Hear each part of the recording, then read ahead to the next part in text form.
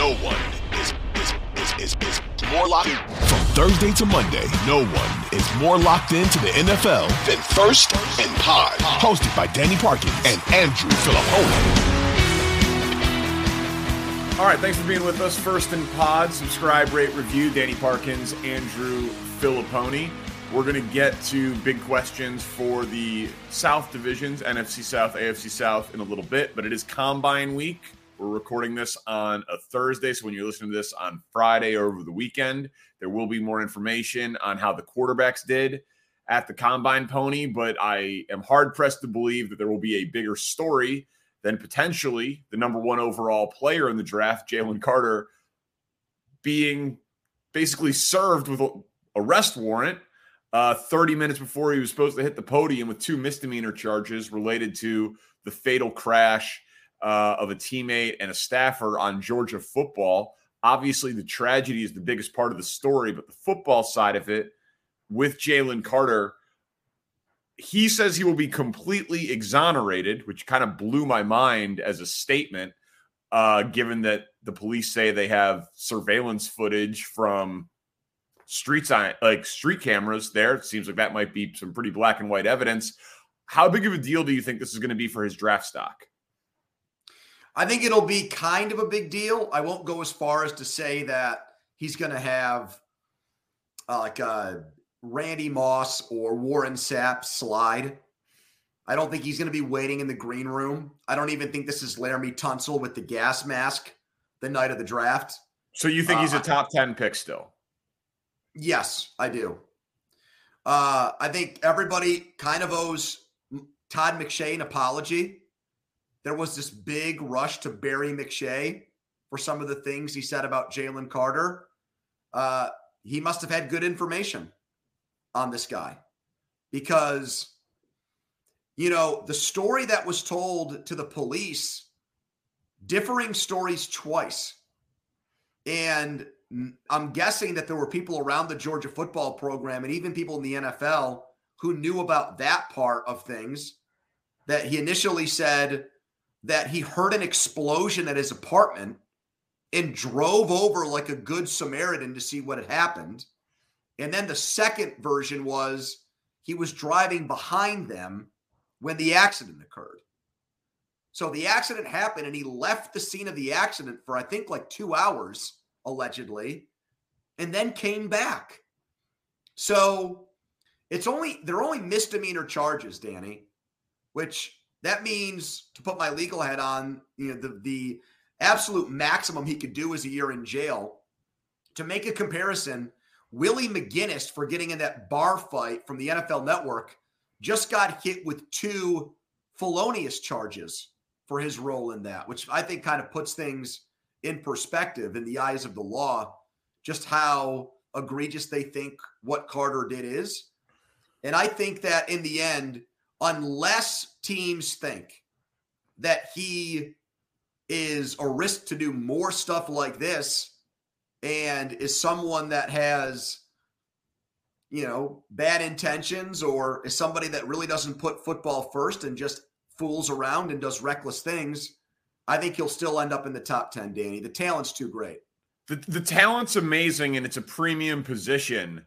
He does have the speeding ticket for going 89 miles an hour in a 45. So, and then there's this, drag racing incident, leaving a strip club at 2:30 in the morning, going to a Waffle House, leaving the scene of an accident. And of course, this is all allegedly, and we know that police reports often are not accurate. But again, the Atlanta Journal-Constitution reporting seems to give a lot of veracity to the point of there's cameras and there's witnesses and there's a 911 call where people are mentioning his name. So it seems. And I like the first 2 parts of that. I like celebrating a national championship with a trip to Waffle House and a trip to the strip club. It's the drag racing. It's the Fast and Furious aspect of this that I have a problem with. Absolutely. I'm right there with you. Sounds like a good time until it wasn't. But it's the lying, and if you let's say the version of events are true. You're driving 100 miles an hour. You see a crash of the other car that you're racing. that has friends, teammates in the car, and your first instinct is to leave. That is real bad, man. And then you lie about it. So you're doubling down on the mistake. You mentioned Willie McGinnis. You're thinking about the level of the charges. What about La'el Collins? Remember La'el went undrafted. But it was kind of by design, right? La'el Collins was just supposed to talk to police about someone that he used to be in a relationship with who was killed after the draft was his meeting with the police scheduled, but it came out too close to the draft for teams to interview him. He fell out. He was a top 10 prospect at tackle, so a premium position, very similar to Carter. Now, that news obviously came out, right at the time of the draft, and teams panicked, didn't draft him in the first round, didn't draft him in the second round, and then his agent was like, if you don't take us in the top 3 rounds, don't draft us at all. And then everything kind of calmed down. The Cowboys signed him to a fully guaranteed 3-year deal and got a heck of a player out of it. But the reporting on that was he wasn't even a suspect. They just wanted to talk to him. So my thing on this has been, because obviously a lot of people have talked about the Bears trading down a few spots and taking him. Yep. You needed 3 technique for Matt Eberflus's defense. They tried to sign Larry Ogunjobi. It fell through. Like, Jalen Carter's probably the most mocked player to the Bears up until this point. My thing has been, it feels like the range of outcomes here is anywhere from La'el Collins to, if he is telling the truth somehow, because they are just allegations and he is fully exonerated and he went right back to the combine, it feels like he still could be the first defensive player off the board. Like, I feel like we need a lot more information on this, and teams will have very differing opinions on him after this report. I could see some people taking him off their board entirely and some people saying, well, here we go. This is the opportunity to draft the top prospect with the troubled character, and we'll bring him into our system and our environment, and we'll be sure that we take care of the guy. So I think there is a wide range of outcomes here on Jalen Carter. I don't think the Collins thing will happen. We would need something, I think, that made him sound like he was almost responsible or culpable for what happened, for it to rise to that level. It's just really, really bad judgment. Yeah. Well, and look, I know that he's got a penchant for driving his car fast. I mean, that's obvious. That's the one connection you make from the speeding ticket that you referenced. But what else about the kid's pattern of behavior, or what else about his character is something that needs to be looked into? I mean, wasn't there a story out there about how the Cowboys, when they thought they got a bargain on Des Bryant in the draft, they basically got him a babysitter? He had a handler when he was in Dallas. Do you know what I mean? Yeah. Look at what was in. Now, he went in the 6th round and he didn't play at Georgia and win a national championship. But look what was on Tyreek Hill's record when he got drafted. Right, but you know what I mean? He was a 5th round pick. Right. So I don't think we get to a point where it's the La'el Collins extreme. I think people will be more willing to talk their way into Carter than the other way around. Once we get past teams that have the teams that would look at the pick and say, we're really not getting a value on him. Like, I could see him falling out of the top 5 for this reason. But then I think once you get past that point, there are teams that are like, he's too good. Yeah. He's better than anybody on our board. And, we'll say we'll get him in here. We'll make sure that he has a driver or whatever. We'll be very conscious about that. I bet he takes some kind of plea deal and does community service, unless there's new information that comes out after this. So, yeah. But I would be, let me just say one more thing on it. I would be now surprised for you if your team ends up drafting this guy, unless they trade way down, where they're picking 9th, 10th, 11th, 12th, something like that.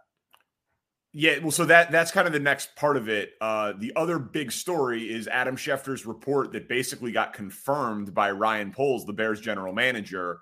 Schefter said they're leaning towards trading down, and Poles did 100 interviews this week and said that, best case scenario is trading down and acquiring as many assets as he can because they've got a lot of holes to fill, and that he really believes in Justin Fields. Still left the door open, said we're going to evaluate each quarterback. We have to do our due diligence.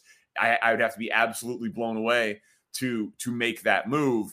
But it appears all but a certainty at this point that the Bears will be trying to build around Justin Fields and trading down in the draft. And so now the question becomes, are they willing to only trade down one spot to Houston to still lock in getting the top defensive player on their board in Will Anderson and acquiring an extra mid-round pick or two?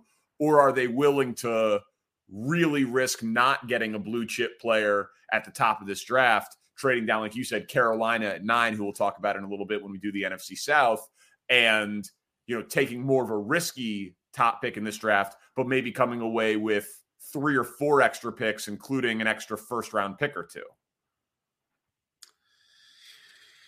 Oh, man. I think that this is such a tough spot for the Bears because I don't think as of this moment there's separation between the quarterbacks. I see mock drafts that have Anthony Richardson going with the first pick. Yeah, but let's see. I mean, people are going to be listening to this on a Friday. Let's see if that changes after Friday. And there's still time. Well, Young's not going to throw. No, I know that. So I don't see it other than his height coming in. Where? I mean, at 5'11" or 6 feet, that's not going to happen. I mean, he's going to come in short, but I mean, maybe he weighs 200 pounds. That would be surprising. But I mean, here's the thing on that, man. He should weigh 200 pounds. If I were him, all I would have done for the last month was eat. That's Correct. all I would have done.